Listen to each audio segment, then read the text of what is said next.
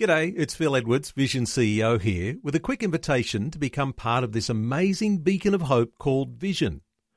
Together we can put our love into action to help people of all kinds build or rebuild their lives on the truth of God. Please consider the part you can play during our upcoming Visionathon appeal, remembering that it's your support that makes Vision possible, including this podcast. This podcast is made available by Vision Christian Media, thanks to the generosity of our supporters. Your donation today means great podcasts like this remain available to help people look to God daily. Please make your donation today at vision.org.au.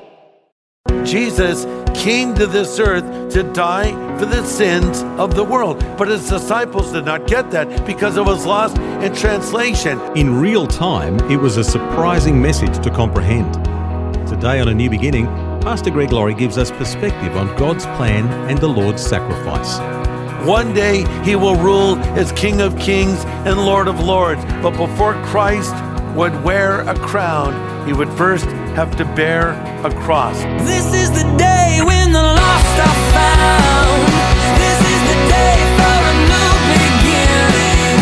Amazing grace, how sweet the sound. Again you hear all the angels are singing. This is the day when life begins. Glad you've joined us today for A New Beginning with Pastor Greg Laurie. He's in the middle of a series in the book of Mark, a book he's called The Gospel for Busy People. It's God's full plan of salvation, explained and applied to our lives today. And today on A New Beginning, we hear Jesus explain the full plan of salvation to disciples who are hearing it unfold for the very first time. It's a fascinating discussion of where Jesus polls the disciples on perhaps the most significant question of the ages.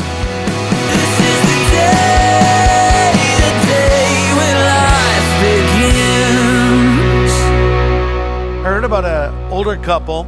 They were celebrating 50 years of marriage together.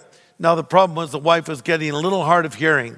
And the husband announced in front of family and friends to his wife, "My dear wife, after 50 years, I have found you tried and true." Again, she couldn't hear very well. She said, "What?" He said, "My dear wife, after 50 years, I have found you tried and true." And then she shot back, "Well, after 50 years, I'm tired of you too." There's a little communication breakdown there. You know, there's a lot of American companies that have tried to offer their products overseas, but sometimes there's a language barrier that has to be overcome. It's called something getting lost in translation. As an example, the Parker Pen Company was expanding their ballpoint line to Mexico. And their slogan was, "It won't leak in your pocket and embarrass you." But the problem was they didn't fully understand how it would come out in Spanish. And instead it was translated to say, "On billboards, this pen will not leak in your pocket and impregnate you." A little different than intended. In Italy, a campaign for Schweppes tonic water translated into Schweppes toilet water. Needless to say, not a lot of people wanted to drink toilet water. Jolly Green Giant, you remember them? Ho, ho, ho. And their slogan, the Jolly Green Giant, they tried to market in the Arabic market, and instead it came out to Intimidating Green Ogre. Hey, have you tried some of those beans from the Intimidating Green Ogre? In Taiwan, the translation of the Pepsi slogan, "Come alive with the Pepsi generation," instead came out to say, "Pepsi will bring your ancestors back from the dead." Now, depending on what ancestors those were, maybe that's a promising thing, maybe not so. Clairol tried to market its Mystic curling iron in Germany, and instead of it saying Mystic, it said manure stick. Not a lot of German ladies were all that excited about using a manure stick. In China, Kentucky Fried Chicken took their slogan, "Finger licking good," and instead it came out in Chinese as "Eat your fingers off."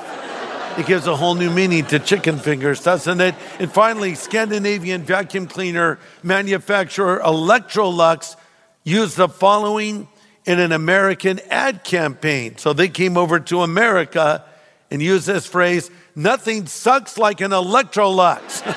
Yeah, something is lost in translation. Well, guess what? Jesus seemed to have this issue with his own disciples. They did not understand why he had come to this earth in the first place. Jesus came to this earth to die for the sins of the world. But his disciples did not get that because it was lost in translation. Their hope and their belief was he was going to establish an earthly kingdom then and there. Their hope and belief was he was going to drive the Romans out who were occupying the land. In fact, you remember after he fed the 5,000, that was his most popular miracle to date. The people wanted to make Jesus king so he would drive out Rome. They didn't understand that that is not why he had primarily come. Now look, one day Christ will come back and establish his kingdom. One day he will rule as King of Kings and Lord of Lords. But before Christ would wear a crown, he would first have to bear a cross. Now, as we come to our text here in Mark chapter 8, his ministry in Galilee is coming to a close. This is a transitional moment in his ministry, and for the first time, he's going to speak very clearly about why he has come. And he also asks a powerful question that we still need to answer today. Let's look at our text, Mark chapter 8, starting in verse 27. Jesus and his disciples left Galilee and went up to the villages near Caesarea Philippi.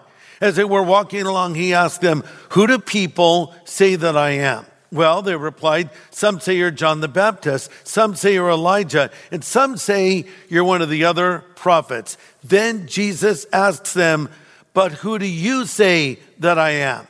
Peter replies, "You are the Messiah."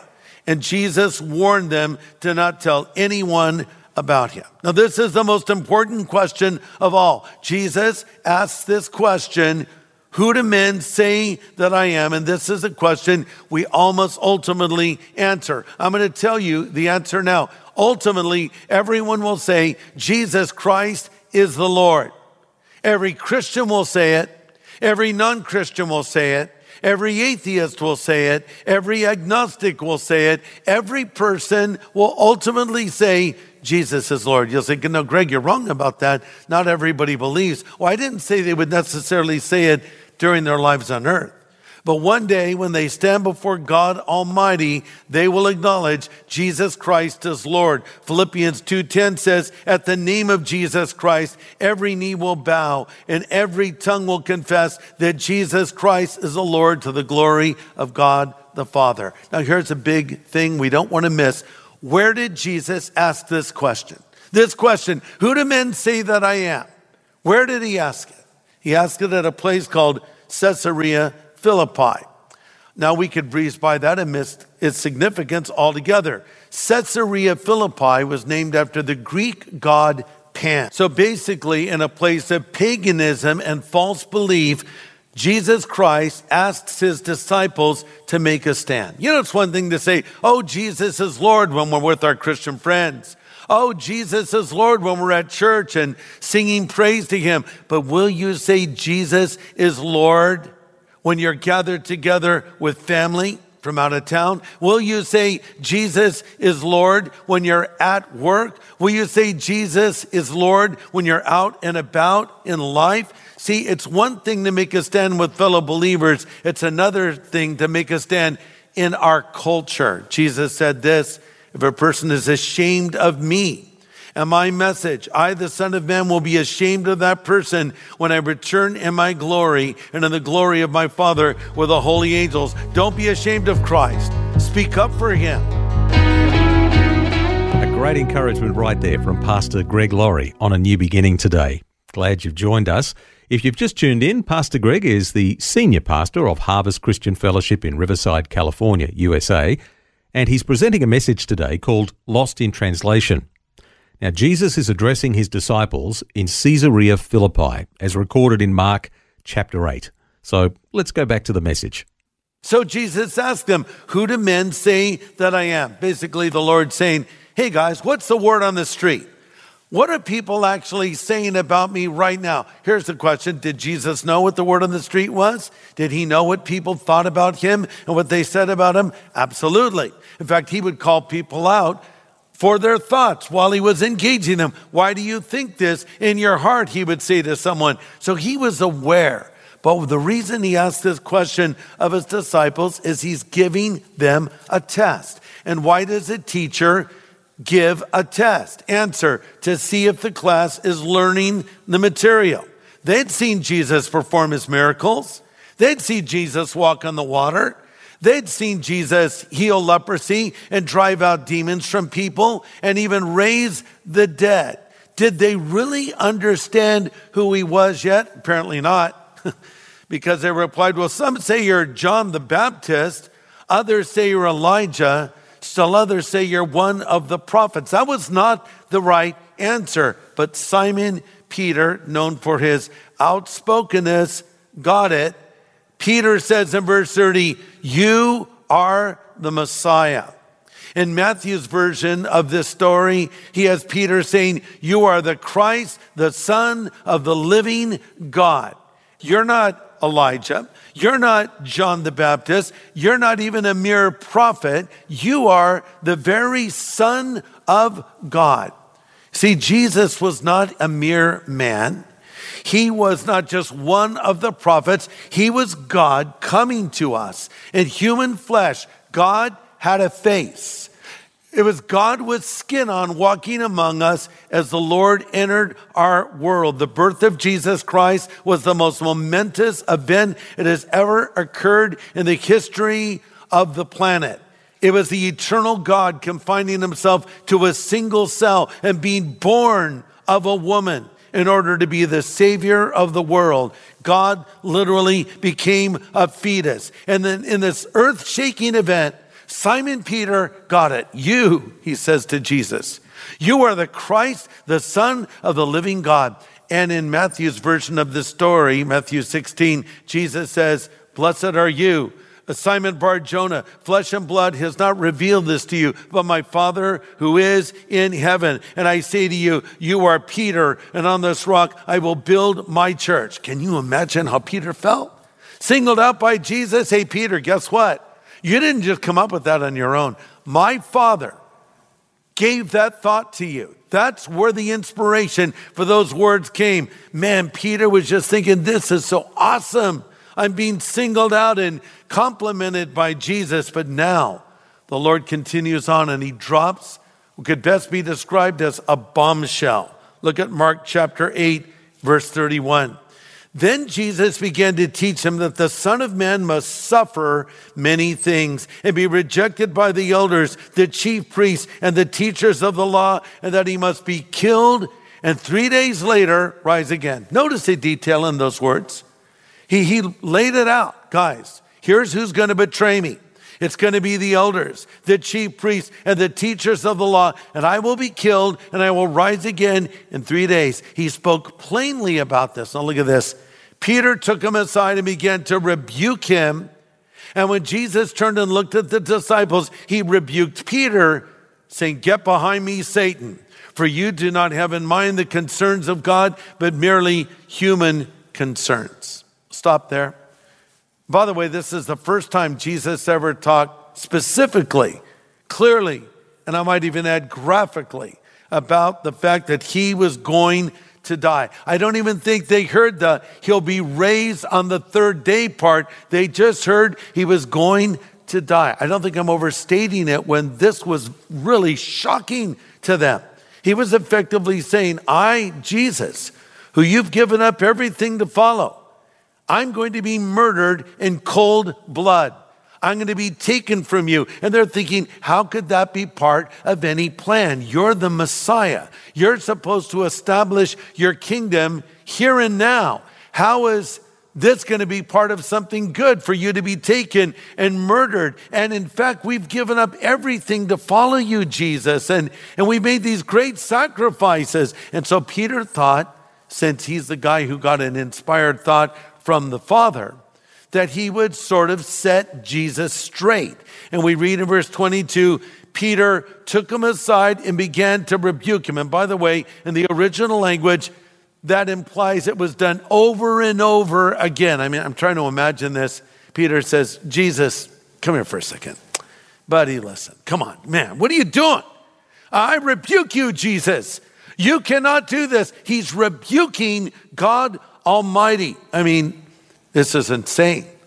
And Jesus listens to him, and then Jesus turns and rebukes Peter.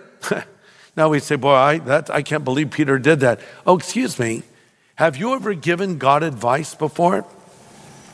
You know, the Bible asks the questions in Romans 11:34, who has known the mind of the Lord and who has been his counselor? Well, I would say the answer to that question is, I have. You have. And we'll say to the Lord, now, Lord, I've got this all figured out. I met this girl. This is the one I'm supposed to marry. So you need to reveal this to her. And Lord, here's my business plan. And you need to bless it. And here's the way I'm going to do my ministry. And here's what you need to do next. I'm not asking God for wisdom. I'm not praying about direction. I'm making my plan and asking God to bless it. And the question is, who's in charge here and who is leading who? Jesus was in charge. Peter says, no, bad plan. I veto it. I reject it. Jesus says, I rebuke you, Peter. The devil gave you that thought to deter me from this course. Listen, it was always God's plan for Christ to die. I already mentioned that. We read in Revelation 13:8, Jesus was slain from the foundation of the world. What does that mean? That means before there was a planet called Earth, before there was a garden called Eden, before there was a couple known as Adam and Eve who ate of the forbidden fruit, God knew man would blow it. The sin of Adam and Eve did not come as a surprise or shock to the Lord. He knew it would happen. It was just the Lord knowing the future. And so he said, I already have a plan. And it's not a backup plan. It is the main plan. My son is going to come to this earth and be born in a manger, live a perfect life, and is going to die on the cross for the sin of the world because of the sin that will be committed there in the Garden of Eden. And the result is sin spread through the human race. So Jesus is saying, look, I'm going to die on the cross, and there's no getting around this.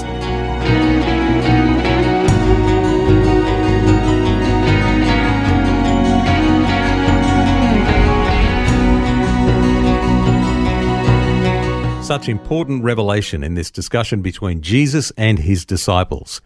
Pastor Greg Laurie is presenting a message called Lost in Translation today here on A New Beginning. Now, what is the cross that we have to bear in following Christ? Pastor Greg says it might not be what you think it is.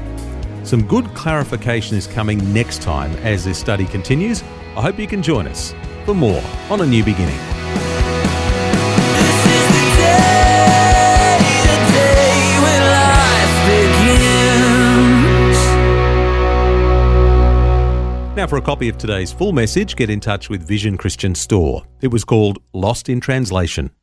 Just go to visionstore.org.au or call 1-800 00 50 11. Thanks for taking time to listen to this audio on demand from Vision Christian Media. To find out more about us, go to vision.org.au.